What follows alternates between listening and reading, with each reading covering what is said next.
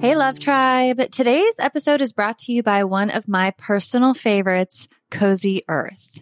They've got something special for all the mothers out there. So anyone who wants to shower the special woman in their lives with love and the comfort they deserve, listen up. Hands down, Cozy Earth has the best sheets, bedding, pajama sets, and more. So today, I'm excited to share that Relationship Advice listeners get an exclusive 35% off discount. Simply go to CozyEarth.com and use the promo code I do at checkout. The first time I tried their bamboo sheets, I was blown away. The comfort level is insane. I just love slipping into their seriously soft and cool sheets after a long day. And for a mom who knows that the struggle of sleep deprivation is real, Cozy Earth's temperature regulating technology has been a lifesaver. No more waking up sweating or freezing. But what really sold me is the quality of the bamboo sheets. They are by far the most comfortable sheets I have ever slept in.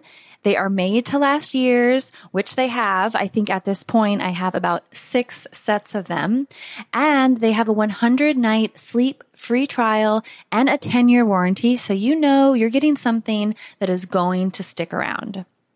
So if you're ready to prioritize your sleep health and treat yourself or the mom in your life to the luxury she deserves, head on over to CozyEarth.com and use the promo code I do for an exclusive 35% off. Because every mom deserves a good night's sleep, and with Cozy Earth, you can finally get the rest you need. Let's talk about a struggle many of us know all too well. Losing weight. Remember those days when everyone was on a juice cleanse or just basically hangry all the time? That was no fun for anyone.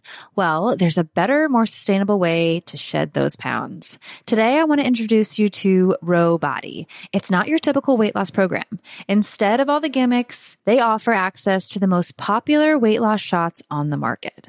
But here's the real deal. They pair these shots with simple lifestyle changes, helping you lose 15 to 20% of your weight in a year on average, and actually keep it off. Plus, over 200,000 people have already seen results with Ro Body. So what sets Ro Body apart? The support. They handle all the insurance stuff for you and give you access to a provider whenever you need them. And the best part, you can sign up online from home, no doctor's appointments and no waiting rooms. Say goodbye to those days of hangry juice cleanses. With Ro Body, losing weight is straightforward and sustainable. Take that first step today and say hello to a healthier, happier you. Kickstart your weight loss journey the right way and head to ro.co/IDO. That's ro.co/IDO. Sign up today for just $99 for your first month and $145 a month after that. Remember, medication costs are separate. That's ro.co/IDO.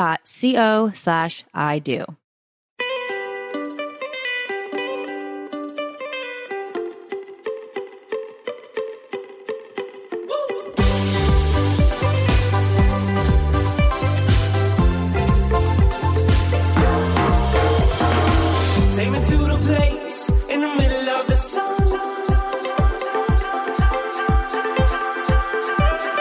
And we'll sing this song, sing it one by one. What's going on, guys? Welcome to ID Podcast. Thank you for tuning in. I am going to request just one thing of you today, or we are, is that you share this episode or maybe a past episode or maybe a future episode with one friend or family member. We're continuing the self-titled fall/winter podcast subscription drive. It's totally free. All you have to do, I sound like a salesman. All you have to do is just tell one friend or family member about I Do Podcasts. And if it's helping you, and we hope it is, say, hey, this is really great stuff. Hopefully, that you're getting, and you can share that with your friend and family, and they're going to be able to better relate to you to them. Share it with your spouse if you haven't already, or partner, or Tinder date. Be like, hey, I really like you on this first Tinder date. Let's listen to ID Podcast. This marriage and relationship podcast. Okay, but we do appreciate it. We appreciate you guys listening and sharing the show. And on today's show, we have another great topic, and one we haven't talked too much about, and that is rejection with Dr. Ellen Hendriksen. And you may have heard of her podcast, The Savvy Psychologist. I know I always see it on iTunes. Yeah. But she is a clinical psychologist who helps millions calm their anxiety and be their authentic selves through her podcast, as I mentioned, and in the clinic at Boston University's Center for Anxiety and Related Disorders. Yeah, it was a great episode. We not only talked about rejection while you are dating, but also rejection in the relationship and the best ways to kind of handle it and how to talk to your partner to validate their feelings and help them not feel as rejected in the moment. And like a lot of things we talk about on the show, they're small things, but they're so huge in improving your life and your relationship. So listen to the tips that Ellen gives us in today's show. And as always, we love you guys. We appreciate you listening, telling your friends and family, tell them to subscribe, leaving those 5-star reviews, and just being your awesome selves. And we've kind of been on also this kick of doing episodes based on the topic suggestions you guys send us. And we created a thread on the Love Tribe community page on Facebook. And I just keep going back to those and keep pulling those topics. So I love it. So keep it up. We love putting out the information that you guys want to hear. And join that page. Yeah. And join the Love Tribe fam on Facebook. Is it called Love Tribe Fam or just Love Tribe? Yeah, Love Tribe is gone, so it's Love Tribe Fam. If you search that in Facebook, you will find us. Awesome. Enjoy today's show. Enjoy.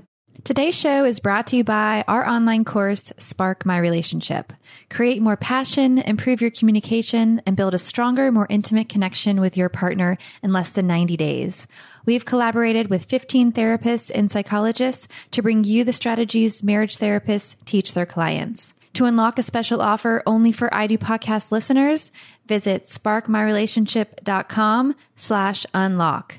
That's sparkmyrelationship.com/unlock.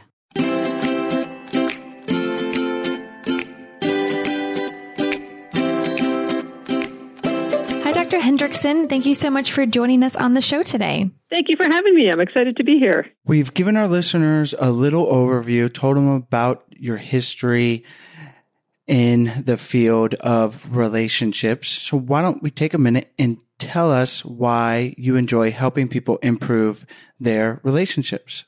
Absolutely. Well, it's simply so gratifying. I know that sounds simple, but I guess that's exactly what it is.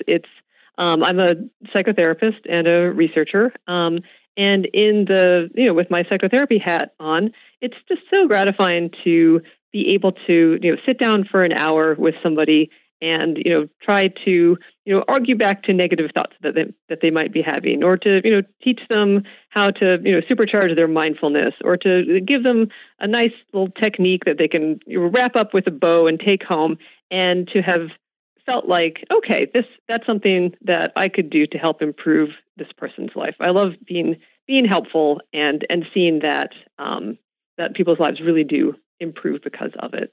It's a beautiful thing to be able to do, and we're just happy to have guests like yourself on the show so we can share the information with our listeners and learn ourselves along the way. And today's topic is going to be one that is going to be valuable to people in all kinds of relationship statuses. And let's start with talking about if someone is in the dating field, and that is the topic of rejection. And I was just going to say, like, Sarah and I, we've been together for 10 years now. And I want to say, lucky enough not to be on the dating scene too long. And I can imagine now with, online dating, Tinder, you're meeting so many people and that you might like, and rejection has got to just be like this looming thing with all those touch points more than ever before. So let's dive in and talk about that. Sure. Sounds good. And is there one thing that's maybe the biggest problem area with someone that is feeling rejected, which to me is a very natural thing. If you like someone, they don't like you back. How can someone navigate that? Sure. So I think the biggest thing with rejection is feeling like it's only about you. Rejection, especially romantic rejection, can feel so isolating. It feels like, oh, there's something wrong with me, or that they saw my true self and rejected me for it. And it feels so isolating. And that isolation can give rise to feelings of anxiety, or feelings of depression, feeling helpless and hopeless, or feeling like, oh, well, what if this happens again? Or what if they're right? And so that sense of isolation, I think, is one of the hardest things to overcome. But at the same time, I think a major point that I want to drive home is that rejection happens to everyone, that this is just part of the journey.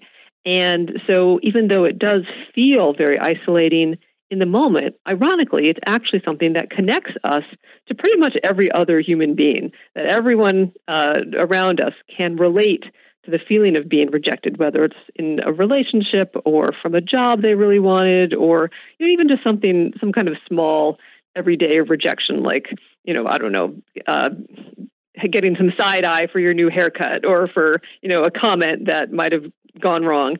But that some form of rejection, that feeling of being rejected is so universal, and that oddly connects us to a greater humanity. Being able to take that perspective has got to be so valuable, because it can feel like we're all alone and vulnerable. And I'm glad you mentioned in job situations, just in life in general. And as someone who's an entrepreneur, Sarah, and myself, just with this podcast and other things, that's like the biggest fear, especially when you're starting out, is like our audience is going to reject us, or if you're working for someone, our boss is going to fire us. Like that same kind of feeling of needing that approval at the bottom level. And definitely the self-talk of everyone goes through it can be gratifying in helping to calm those fears. But what else can we do to shore up our confidence? Confidence. That's the word I was looking for. Sure. So I think something that's really helpful to me, at least, I definitely have some perfectionistic tendencies myself, and so I am actively working on that. But something that was helpful to me was there's this lovely study. There's one of my favorite studies is you can tell how much of a nerd I am by having a favorite study, but it's from 1966, and it's by a psychologist named Dr. Elliot Aronson. And so in this study, he has people listen to one of 4 audio recordings. And so ostensibly, these recordings are of college guys trying out to be like contestants on a college quiz bowl show. So remember, this is the 60s, so there were still things like that. And so the study participants listened to one of 4 recordings. And in recordings 1 and 2, the first one is of this contestant who's very impressive, or is solid at least. Like he answers most of these quiz questions correctly. It becomes clear that he's a decent student. He has some extracurricular activities. So that's tape recording 1. And then tape recording 2, the guy's not very competent. He answers most of the questions wrong. He's very unimpressive in the rest of his life. And it's just generally, not someone you'd want to hang out with or have on this quiz bowl show. Okay, so that's 1 and 2, and then 3 and 4 are exactly the same as 1 and 2, except at the very end you hear the clatter of like some plates and the scrape of a chair, and you hear the guy say, "Oh no, I've spilled coffee all over my new suit." And when all the study participants are surveyed, they rate how much they like each, or the person that they've listened to. And the guy who wins out, you'd think it would be the competent guy who doesn't spill coffee on himself, but in fact, it's number 3. It's the competent guy who does spill coffee on himself. And it's just interesting that our little foibles and like kind of the bad things that happen to us or the blemishes in our life actually make us more appealing and more attractive. It's the same tenet by, when Jennifer Lawrence falls on the red carpet, it's adorable. Or when Zooey Deschanel, does something ridiculous, it's endearing. And so this sense of being imperfect, of having gone through some rejections or having not had things work out perfectly or having to, be humiliated or to go through, something difficult, actually humanizes us and makes us more approachable, less superhuman seeming, and draws people to us. Again, of those participants, they liked the guy who spilled coffee on himself better than the guy who didn't. So I think that's really important to remember that even if we do kind of go through this washing machine of life and get, kind of all bumped around, that we come out of it better for it. So that's an important mindset that I know in the moment when we're rejected, it hurts, it feels awful. But if we can take a larger perspective and say, hey, maybe this humanizes me, this makes me more approachable, I can actually turn this into a story and maybe use it to connect with somebody else. I think that's an important take home. We love that study, and it is interesting and more important than ever to keep in mind that we are not perfect, and it almost goes without saying, but I'm going to say it because it can't be said enough, but to keep that in mind when you're on social media and online, because it looks like everyone just has the most perfect life and people aren't getting rejected. And it's just such a unrealistic view of what it means to be a human. And I think, and I'm sure you are discovering this in all areas of psychology, that it has really profound implications that we need to be aware of. Absolutely. Well, because I think you're absolutely right that I think people are starting to be aware or generally aware that when they look at social media, they're seeing the highlight reel of everybody's life. Like nobody posts that, their cat pooped on the couch or that they found tampons on sale or that, they forgot to put the trash out for trash day. Nobody posts the mundane details of their life, the little defeats or the challenges. And so what happens is we see the curated version of everybody else's life, and the only life we have access to where we see all the bumps and foibles are our own. And so by comparison, it seems like ours is drastically, underperforming or is not going well. But it's only because we just don't see what's behind the curtain of other people's lives. Is there any research on how viewing other people's social media pages really affects someone emotionally? Like, does it actually, I know when I see people's lives and I'm like, wow, that's so great. Like they have a great life. And then, I'll think, oh, wow, my life is not so good. Does it really affect us by seeing other people's social media and comparing it? Yeah, there is research on it, exactly, actually. And so one of the studies I like and try to remember is there was a study of looking at Facebook. And for people who just kind of looked at Facebook and lurked, didn't participate, didn't comment, didn't like anything, just kind of looked at other people's photos and lives and comments, that they left Facebook feeling worse.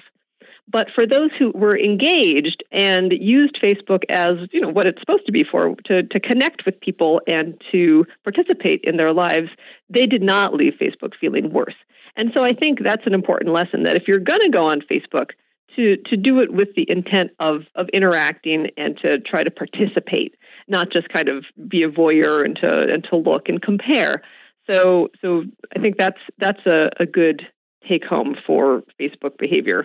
Another Facebook study I've seen is just the likelihood of us going on to Facebook is completely related to how tired we are. When we're exhausted or fatigued or it's late at night, we're much more likely to go onto social media. And that is the witching hour. That is the hour where we're already feeling tired. We're already probably feeling burned out. And it's so easy to fall into that hole of comparison when you see your friend's Bahamas vacation pictures up, at 10:30 at night and you're exhausted. So I think just being aware of kind of mindlessly going onto social media is really important, because if we can stop that momentum and not just automatically do that when we're fatigued, and use Facebook or other social media platforms more mindfully and more intentionally, that can go a long way also to making us feel better about what we see there.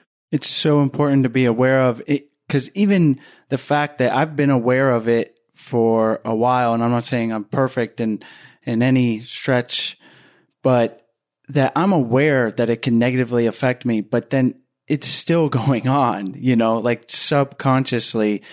I think it's just in our DNA to, if you see someone else, we're social creatures. Like, we're making a notation, like, look how much fun they're having. You might not even explicitly, consciously think about you're comparing and it's negative, but there's some level of, we haven't interacted in this way for millions of years. And now suddenly we have this technology, and certainly there's good things, but really trying to be cognizant. I have come to the conclusion I just need to limit the time too. There's a whole addiction side of this that, like you mentioned, when you're tired because you're bored, you're just compulsively opening it up. And get an app that the latest iPhone update actually has a weekly tracker that shows how much you're on every app on your phone, and try to set a reasonable low level and stick to it. Absolutely. And I think another good thing to do is that if there is an app that's making your life miserable, like if it's Facebook, or if you get sucked into YouTube or Instagram, or just if there's something that is not good for you, or you go into it because it gives you some pleasure, but then it crosses the line into, I am wasting my time, or what am I even doing this again for? Then just to delete the app. You can always reinstall it later, but to experiment with just getting rid of whatever app sucks you in and decreases your quality of life. Like, make an executive decision and just get rid of it and see what happens over the next few days. Again, you can always reinstall it, but it's really interesting to it forces us to look at our habits, like to see if we're automatically reaching for it, like, oh wait, it's not there anymore. Oh, I just did that. Oh, that's interesting. Or to see how much time we get back, or how much differently we feel not having that particular app on our phone. So that's a challenge I often recommend to people as well. So bringing this back to rejection, certainly if you're feeling rejected, it's not going to be valuable to go on to your social media and see how happy everyone is and they're not being rejected that day, and you're just going to wallow, and it's just not going to be a great thing for you. So like you said, delete the app, or really try to be aware of it, try to avoid it. And I want to go to this avatar we have of someone that's been rejected, and you have, it can be the lowest of the lows. You feel lonely, and it's like easier said than done to just make yourself feel happy or not rejected again. What are some steps that person can do besides, recognizing that it happens to everyone? It's not all about you. What are some other steps they can take to kind of get out of the dumps? Sure. So I think a lot of us, especially with a romantic rejection, tend to unconsciously try to stay connected and draw out the connection by using social media. This is a nice way to connect what we were just talking about and rejection, that oftentimes we will see what our ex is doing on Facebook. Or even I had a client who would check her ex's Venmo payments just to see, is he buying drinks for somebody? Where is he? What's going on? And it kept her, even though she knew the relationship was over, it was a way to stay connected with him. And it felt awful. She just went on all sorts of imaginary, looking at his social media, took herself to all sorts of imaginary terrible places. But it retained the sense of connection. And that felt better than letting him go completely and giving up the hope that maybe someday they would get back together, or maybe he would change his mind, maybe he would come back. And so we torture ourselves when we're rejected often by drawing out this connection and trying to stay part of their lives, even just from the periphery. So I think one thing we can do if we find ourselves in that situation is to really go no contact. And that feels terrible in the moment, to delete, to unfollow or to unfriend or to mute. But it can make a real difference. It's the anticipation of doing that, the anticipatory anxiety of going no contact is always worse than actually doing it. And so I think that also is helpful to know that going into it feels bad, but once you've done it, it's kind of like ripping off a Band-Aid. You feel much better. So that's one thing we can do to try to make ourselves feel better. Another is simply to take care of ourselves. When I know this sounds cliche, but I'll talk about the rationale behind it. So if we let ourselves go and binge on ice cream and stop going to the gym and kind of let ourselves go to seed, that creates a feedback loop, and we see that that's how we're treating ourselves, and we start to believe that it's how we deserve to be treated. So if then, on the other hand, we do take care of ourselves and we do keep up our healthy habits and soothe ourselves well and stay connected with friends and try not to isolate, we see that and we see ourselves as someone who should be, taking care of themselves, deserves to be taken care of, deserves to be soothed, is worthy of being soothed and taken care of. And so that feedback loop gets created. So there, it's important to put behavior before mood. So for instance, we often feel like we have to feel like doing something before we do it. We have to feel like going to the gym before we lace up our shoes. We have to feel inspired before we sit down to write or to work on whatever project we're working on. And that's not true. We can put the behavior first, and then our mood will catch up. And therefore, it's important to take care of ourselves and go through the motions, even if our heart's not in it, and our heart will catch up. I love that tip, not just for dealing with rejection, but I think that's how a great way to approach a lot of things in life, because how often do we just feel like we want to go to the gym, But when you go to the gym, almost never if you're me, right? you're going to get into that mood, and it's a much better attitude to have. But not only that, it's like an easier way to go through life because you're not constantly fighting yourself, and all kinds of self-talk, and it's just kind of just do it, and you could say that about being kind to your partner, and it might not come naturally, but it's like the saying, fake it till you make it, almost along the same lines. Just absolutely be the change, and then you're going to create a positive feedback loop. And now all of a sudden you're not even thinking about it, and you're like, why do I love going to the gym so much? I used to hate it. And you're just there. It's so true. So one thing I found in working with people who have been broken up with or otherwise been rejected is that they're often angry. Is that they're often really pissed at their partner or whoever has done the rejecting, the rejector.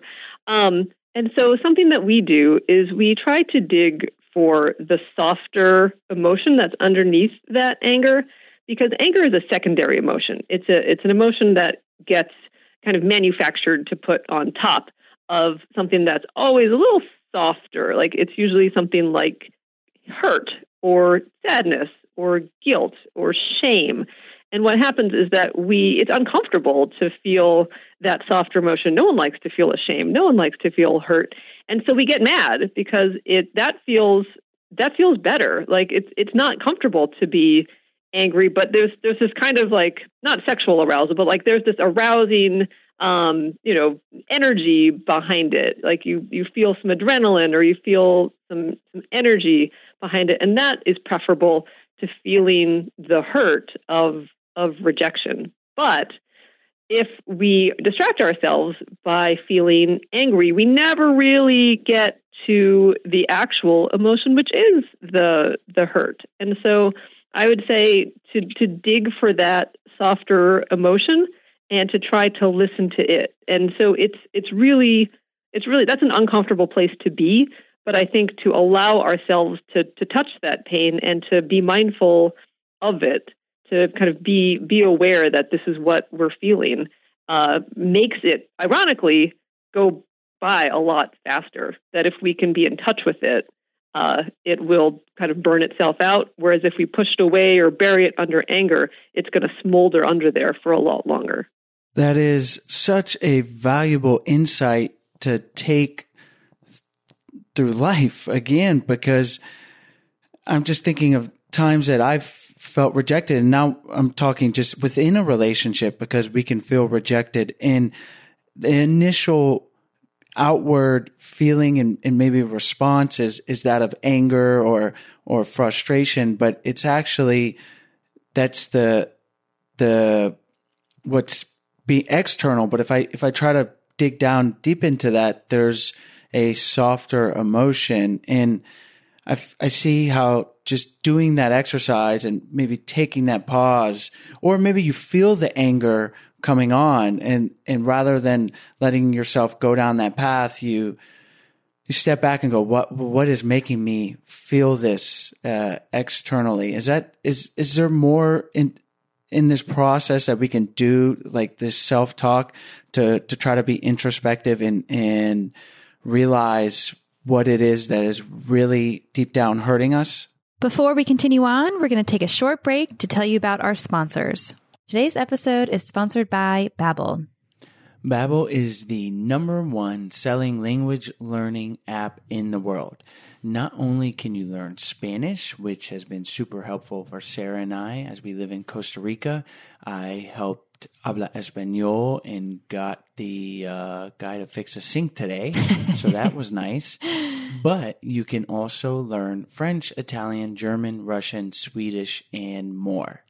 Babbel's short 10 to 15-minute lessons are available on the app or online and are designed to get you speaking confidently in your new language within weeks. And one thing I love about Babbel is that it's really helped me learn all kinds of practical situations, like Chase mentioned today, fixing a sink, but also like ordering food, asking for directions, or talking to Stella's babysitter, who only speaks Spanish, by the way. So go to Babbel.com and use offer code IDO to get 50% off your first 3 months. That's Babbel, BABBEL.com, offer code IDO for 50% off your first 3 months. Today's episode is also brought to you by Green Chef. Green Chef is a USDA certified organic company that includes everything you need to easily cook delicious meals that you can feel good about. We received our box when we were back in Florida visiting my parents, and it has everyone in the family hooked. If you're like Chase and I, after a long day of working, the last thing that I want to think about is what I'm going to cook for dinner. And Green Chef makes it easy by delivering a wide variety of organic ingredients and new recipes to your door each week. Green Chef has meal plans that include paleo, vegan, vegetarian, keto, gluten-free, omnivore, and carnivore. So there is a ton of variety for everyone's palate. The ingredients come pre-measured, perfectly portioned, and mostly prepped, so all you got to do is cook it. And to me, that is a busy mama's dream. In our box, they sent us 3 meals, and they were all delicious, but my favorite was the crispy lemon chicken. The crispy chicken breasts were coated with lemon zest, mustard, and gluten-free breadcrumbs, and served with fingerling potatoes, green peas, and roasted red peppers. It was delicious. So to make your evenings a whole lot easier, check out Green Chef today. For $50 off your first box of Green Chef, go to greenchef.us/IDO. For $50 off your first box of Green Chef, go to greenchef.us/IDO. Right. So, because anger makes it about the other person, like, how dare he, or, well, who does she think she is? Whereas if we sit with those softer emotions, it becomes about us, which feels worse. But then if we can kind of get to what those thoughts are, like, I'm going to be alone forever, or this means that no one will ever love me. I often ask people to journal, to get their thoughts out of their heads and onto paper, because just processing it enough to put it into language can be helpful. But then once it's on paper, we can challenge those thoughts. So, like, for instance, like, oh, because your Tinder date rejected you, does this really mean you're going to be alone forever? Let's unpack that. Is that true? Let's shed a bright light on this and see if that is accurate. We're not just trying to slap a happy label. We're not just trying to think positive thoughts about it. We're trying to look at it accurately and say, is what our anxious or hurt or rejected brain is telling us accurate? And oftentimes it's not. It's oftentimes much more dramatic than it needs to be. And so we can kind of talk down these thoughts from I'm going to be alone forever to, oh, well, that sucked, but I can pick myself up and try again. And I think that actually segues into a point of it can be, no one who's been rejected wants to hear this, but it can be helpful to go through some of these painful experiences, because then when you find the right experience, when you find the right person, or you have a good relationship, there's that contrast as evidence, like, oh, this is different, this is better.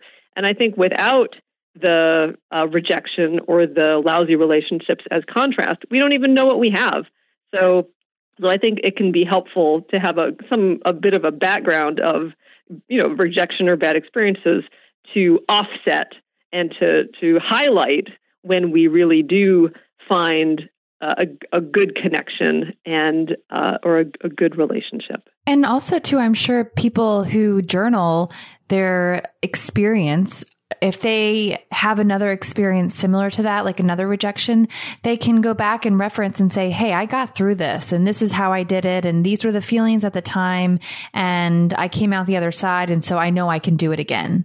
Absolutely. I'm really glad you made that point, because it looking back is, hindsight is 20/20. And so we can look back and say exactly that. Like, look, I got through this. I'm strong. I'm tough. I can handle hard things. Because when we're looking at it from before we've gone through it, we're looking at it from that side, it's so much scarier. And like I said before, that anticipation is always worse than actually having done it. So yes, we can remind ourselves that we can do hard things. We can get through stuff and we can cope. So the feeling of rejection is probably going to be more prominent in someone that is dating and meeting new people. And I imagine that can be strong and evident in a lot of people that are not finding their long-term partner right away. But then once we're in a long-term relationship, feelings of rejection can still come up. And I know Sarah and I have dealt with this, where if I want to have sex and she turns me down because any number of good reasons, then I just would have this response of being rejected. And then I've dug into my childhood, but there's a lot of layers. But maybe you could talk about, we could break down an instance like that and other ones that might happen in more committed relationships. Sure. So no, I'm actually really glad you brought up the example of wanting to have sex. And so I'm going to give a shout out to to a book called Love Worth Making. This is by Dr. Stephen Snyder, and he talks about this exact issue. And so I think it's important to note that the feeling rejected can affect both of you. That then, you feel rejected, but also I wonder if Sarah might then feel a sense of obligation, like, oh, I've got to make up for this later. And that creates pressure and it creates expectation. And so that kind of stress is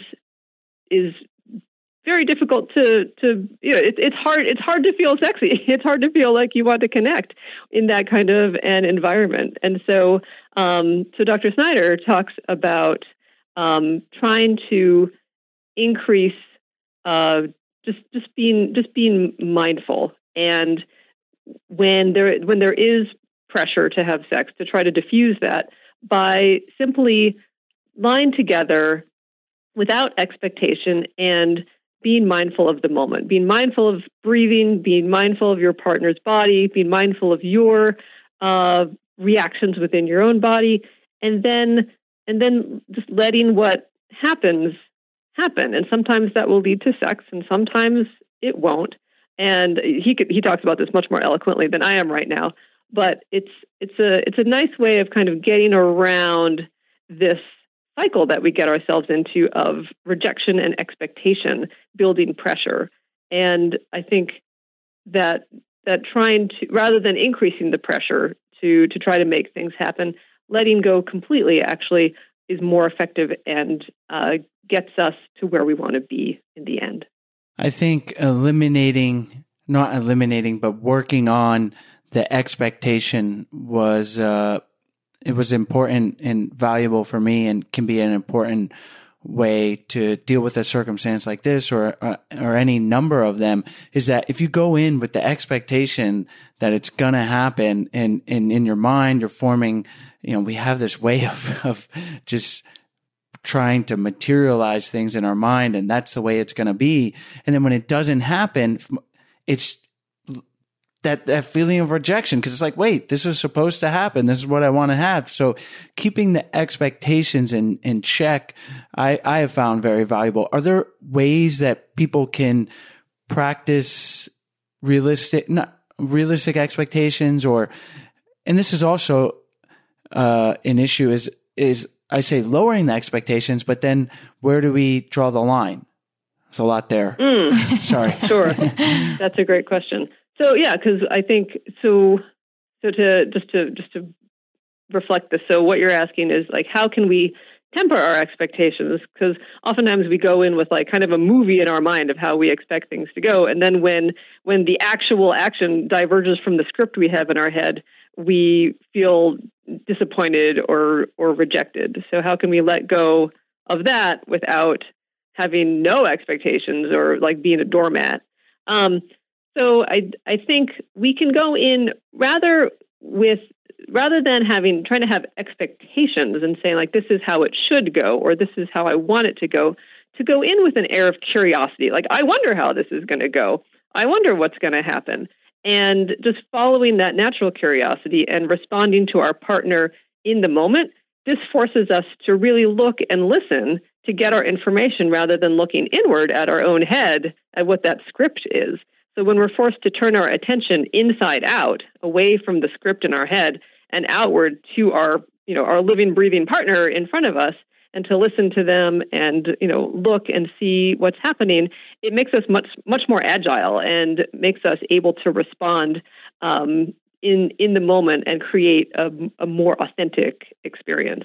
And so I think when we're going in with expectations, a nice thing to do is to try to consciously, again, turn that attention inside out and to root ourselves in the moment where we are, and to just see what occurs. We're still engaged. We're not just, laying back and being passive and saying, oh, whatever happens in this interaction. We are still active, but we're not trying to steer that ship with white knuckles. So what would be the best way for me to, I guess, I don't want to say reject Chase, but communicate my feelings without him, like me actually rejecting and then him feeling rejected? I think that's a great question. And I'm sure, millions of people are in your shoes, and I think, and while I don't have a magical answer, I think that it's important to balance, being honest and communicating what you want and don't want at that moment, but also to retain that connection. And I think that maintaining the connection is something that both of you can do. So you can talk honestly about what would work in the moment. Like, is it enough to cuddle? Is it that you have something on your mind and you'd like to chat about it, and that maybe feeling more connected to him would later lead to something, whether that's that night or later in the future? I think there's a lot of ways to go about it, but trying to balance your what you need and want, but maintaining that connection with him is all part and parcel. And so it allows for some fluctuation and allows for the waves to go up and down. And maybe later, that you'll feel like initiating, or maybe you'll feel like neutrally receptive and something will happen. But in a nutshell, it's that balance of trying to maintain connection, maintain the sense that you love him, you want to be physically connected with him, and that there are many other opportunities for that, not just that moment. So I think if he won't feel as rejected because he knows that it comes from a place where this is an ongoing relationship, and there are many, many chances, not just this one. So it's not, all the eggs are not in one basket. 100%. And I think that would make me feel a lot better, and not that Sarah needs to do anything, like you said, like it's her right to not want to, but that's why relationships are hard, because we have to navigate each other's histories and personalities. And I just feel the connection and the empathetic response is such a valuable thing, whether it's to avoid the feeling of rejection or to avoid the feeling that my partner is not on the same team just because they disagree with how we handle the finances. So to me, it's along those same lines of, rather than just saying, no, I don't want sex, or no, we're not going to spend money this way. It's like acknowledging the partner's feelings. I understand that you want to have sex now and I love you so much, or I understand that you're concerned about the finances in this sector, and let's try to handle it this way. That, for me, and I think in a lot of relationship dynamics, it can be all that it takes. And I'm not saying that's an easy thing to do, but that it's so valuable in navigating rejection on both sides. Yeah, I think there's a big difference between, nope and a sense of empathy, and like how would we like to be rejected? I think each of us would like to be rejected in a sense of, I love you so much, not right now, I'm not feeling it tonight, but let's cuddle. I think there's a big difference between that and no, get away from me. So it's all in how you phrase it. I was reading an article recently about, it was titled like the best rejection text ever. And it was basically this girl and this guy, and she wrote him a text, or he wrote a text that was like, I would love to see you on a second date. And she wrote back and said, I had a great time with you. I think you are a wonderful person, but I think we lack, a certain connection, but I wish you the best of luck. And it was very straightforward, and it didn't drag out. And he felt very thankful that she was so honest and upfront and told the truth like that. So can you kind of talk on that along the lines of, maybe our listeners are dating and they come across a date and the person wants a second one, but they're just not interested. What's the best way? Is it best to just give a very honest response like that? Or is there another technique that may be better? I think that the honest approach is always the best. I think that if you can be, transparent and honest and empathetic, like that will always win out. And so her text is fantastic. And I think the only nitpicky change I would make to her text is I would change the word but, like, you're a wonderful person, but I didn't feel a connection, to an and. Because when you say but, it negates whatever you just said beforehand. And so I think with the tweak to and, you're a wonderful person, and I feel like we didn't have a connection, I wish you the best of luck, would be even better. It could really, polish up that already excellent text. But what happens if we ghost people, or we draw things out, or are not honest? We're sending a number of messages. And so actually we send the message. We send one particular message, is that we think that they can't handle it. We think that they're not strong enough, or can't deal with our rejection, that they're fragile. And it really does them a disservice to not be honest. So that's one thing. And the second thing is when we do ghost somebody or like draw things out and leave all this uncertainty hanging in the air, people will fill in that uncertainty with worst case scenarios. And so the awkwardness that we save ourselves by not writing a difficult yet honest text or email or whatever, or face-to-face conversation or whatever it is we're doing, the pain we save ourselves gets transferred to the other person. It gets dumped on them. And they will fill in the uncertainty with, oh my gosh, she must hate me. Or, oh, it must have been that thing I said. I feel so horrible about that. Or I wonder what it was. There must be something I'm doing that I'm not even aware of. Oh my gosh, what could it be? I must have a blind spot. And that tortures us.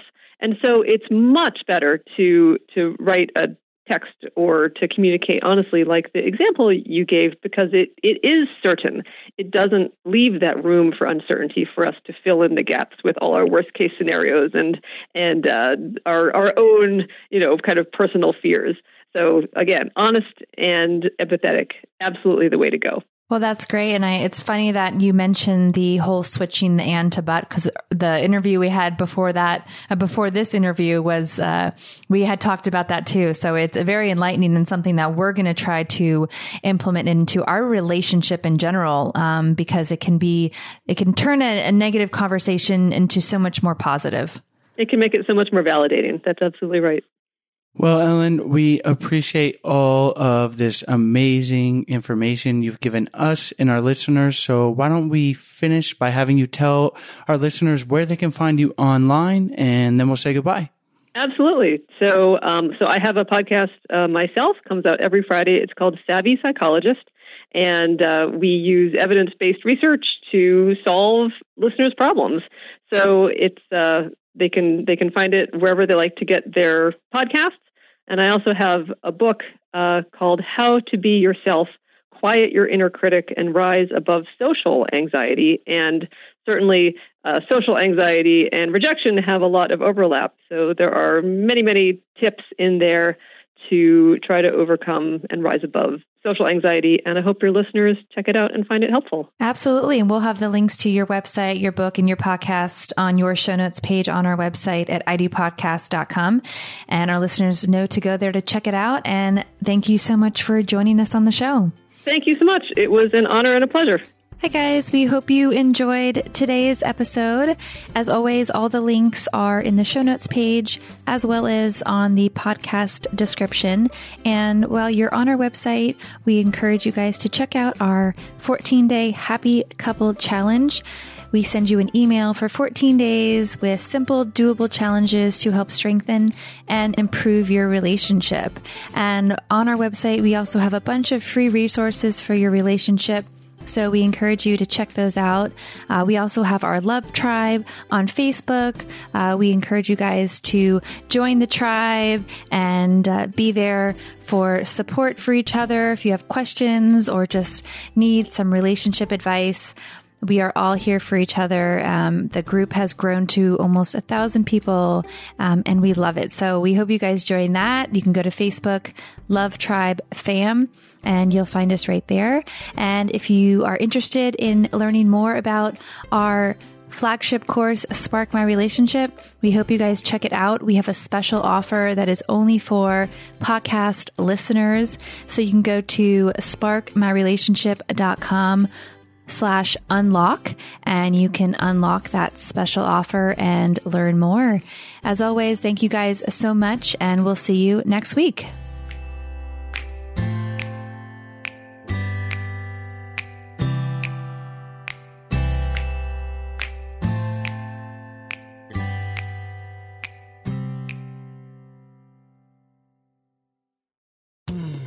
You were listening to a Pleasure Podcast.